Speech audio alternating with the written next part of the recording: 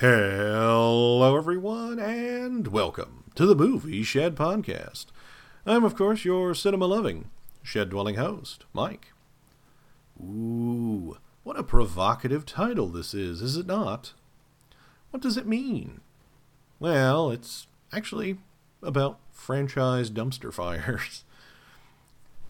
Kind of clickbaity, I know, but hey, I do what I do. I do what I can. And what do I mean, with these? If at first you don't succeed, quit with the franchise dumpster fires. Well, I think we've all seen what happens when you take a film and it's okay at the beginning, and then you get its sequel and it's not as good, and then you get its third film and it's even worse. And yet for some reason they have it in their head that somehow the next one will be better. The next one will be better, I promise. And it isn't. Really, this is kind of my plea, but I know it's going to fall on deaf ears at the studios. Let's take, for example, the J.J. Abrams Star Trek films. Movies I don't much care for. I don't care for them for a great number of reasons. And those reasons, many reasons. The first film, it was flashy but vapid. That was my take on the film. Flashy and vapid. That wasn't everyone's opinion. That was mine. And I figured the next film was going to be more flashy, more vapid. Was I right? I was. It was flashier. It was more vapid. Then the third film came out. More flashy. Even more vapid. When I say vapid, there was nothing there. There was no narrational meat. There's no story to really sink your teeth into. There was nothing for you to give a damn about anything going on. It was just a bunch of folks running around in fancy outfits and lots of lens flare. Abrams has his fetish for lens flares. I don't know what it is, but that's his thing. You see, that's kind of the problem. Really, when you really look at it, this was J.J. Abrams and a writing crew that really didn't know how to work with him, or was letting Abrams have a lot more say in what was going on. A lot of people would like to say when you're a writer on a film set, you're writing scripts, that once the script is handed off to the director, honestly, you have no control of it anymore. Once that occurs, it's out of your hands. So what you gave to the studios and what comes out on screen, more often than not, doesn't resemble anything you've written. That is true. That is true if you're a screenwriter submitting. That's not true of the writing staff on set. More often than not, you have to have a writing team on set. There's going to be rewrites. There's going to be changes. There might be, after we talked with both the director and the actors were like, I don't know. The way this line is given doesn't feel natural. If we said it this way instead, or I don't know, I don't think this line really fits. Maybe this line to this character and this character's line to my character. I think that fits a bit better. So rewrites are going to need to occur. That's what happens. So when you're a writer on set, you have a lot more leeway, a lot more sway than if you were the writer submitting a script. That's just the way it is.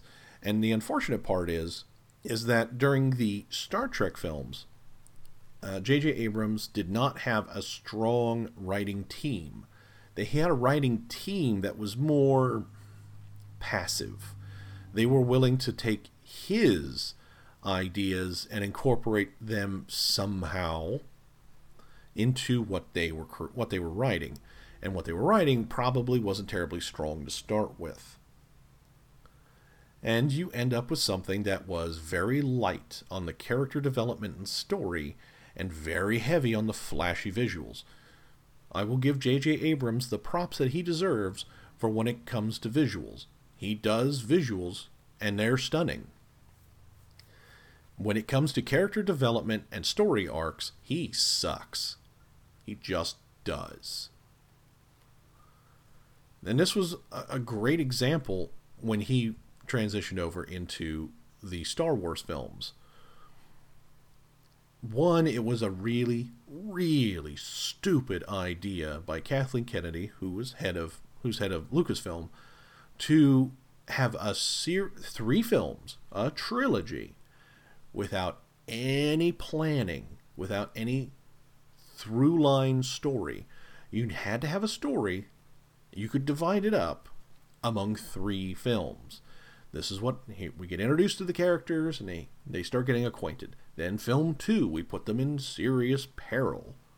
And then movie 3, we get them out of the peril. That's the basic formula. They didn't even do that part. And then Abrams, of course, came in with his take, which relied really heavy on nostalgia, to the point where it was practically a remake of the previous films, all kind of smooshed together into one. And some of you longtime listeners have already heard me rant on that one. You know, the not Luke Skywalker on not Tatooine finding not R2-D2. That was my impression when I came out of the theater of that film. And you could see exactly what was happening. JJ was doing what he did best, which was leaving open-ended lines, open-ended storylines with lots of flash, without really delving into anything about them, to the point where the Rey character, whether you agree with me or not, is irrelevant. The fact remains that that character is a Mary Sue, and is not a good character. Daisy Ridley, as an actress, no opinion. That character of Rey, Mary Sue, unrelatable, not good. That is bad writing. Not bad acting, bad writing. So, you have that issue. Then you have Rian Johnson, who I will also give props to as someone who can be very original and can create some really interesting films. He's also a huge douche nozzle. We can separate the person from the art. The art, quite often, is quite good. The person is quite awful. He's that kind of pompous ass that you would probably, at a dinner party, punch in the nose. Because he's being a pompous ass. When he's creating, he can create some really incredible things. Like I said, Knives Out's actually a decent film. And I give him praise for that. I won't give him praise for his Star Wars film because it's garbage. And it's kind of obvious that when he went into it, he not only did not like the idea of following J.J. Abrams, he also actively tried to sabotage the whole damn thing just so he could soothe his own ego. I mean, this is the kind of guy he is. And because you didn't have any guardrails set up, he could. And then they had to, because of creative differences with the third film, no director wanted to touch it, so they had to bring Abrams back in to Frankenstein it, and Abrams is not good at story arcs or character development. Remember that. He's good at flash. He's not good at substance. And then he had to Frankenstein this monster together from the shattered remnants of that first film he did And the huge dumpster fire that Rian Johnson had set alight and then had to stitch it all together into a finished film at the end, which satisfied nobody. It wasn't a satisfying ending.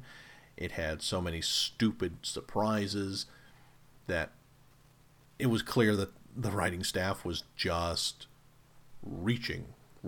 clutching at straws. They really should have quit. They really should have. Well, they really should have actually had a plan in place, but Kathleen Kennedy is not known. She's someone who failed upward. You know, and that's unfortunately quite common. There's a lot of movie executives who failed upward. And they honestly are just a detriment to the whole industry, but nothing you can do about it. I mean, look at Bob Chapek. He didn't exactly fail upward, but he didn't cover himself in glory either. I mean, he was known as a hatchet man, as a bean counter, something he detests being called, but, you know, shoe fits, princess, wear it. So, we'll see. Who knows? Maybe Bob Chapek will fail upwards into the board of directors. God. The problem is just Michael Bay is another great example, but Michael Bay, he doesn't, at the very least, his one saving grace is that he knows what he's making. He's making mindless crap for money. He has no illusions. J.J. Abrams has illusions that he's making art. Michael Bay is under no such illusion. He's making crap for cash. That's what he's doing. He makes the money, and that's all that matters. He's successful because he rakes in the money.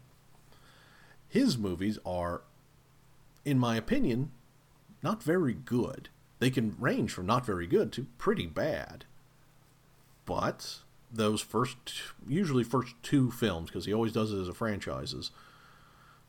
Look at Transformers. I mean, there's, 5 of the damn things? And it wasn't good to begin with. How that happened, I don't know. But he knows what he's making. He at least is honest with himself. I make crap, and I make crap for money. And that's what I'm creating. I'm creating crap, and I'm making money. Success. So, but honestly, with the Transformers thing, after like the 3rd film, it's like, please stop. Just stop. You don't need another one. Or one after that. Who knows, there might be even more.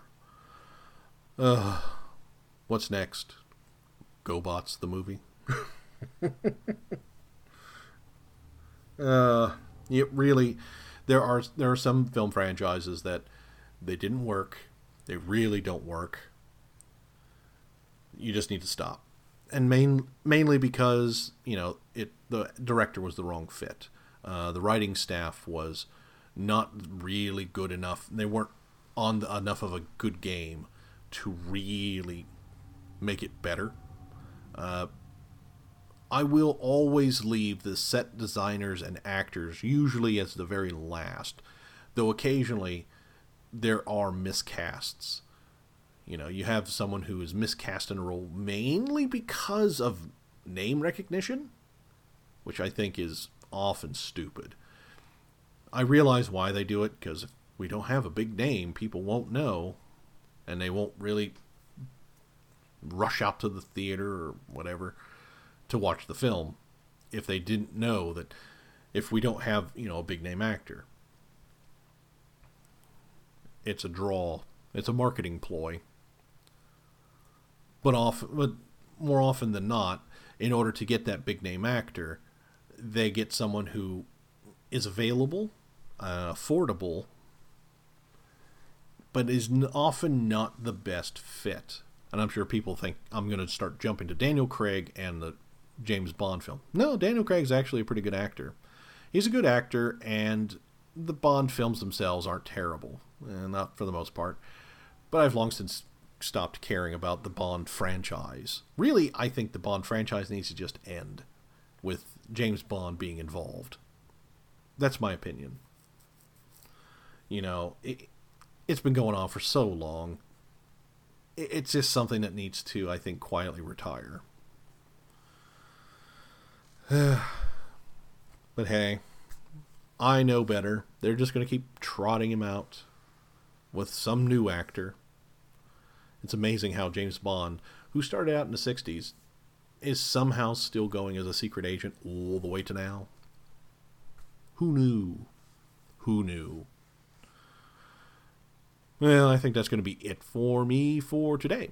So it's time to close up the old shed. But I will see y'all next time.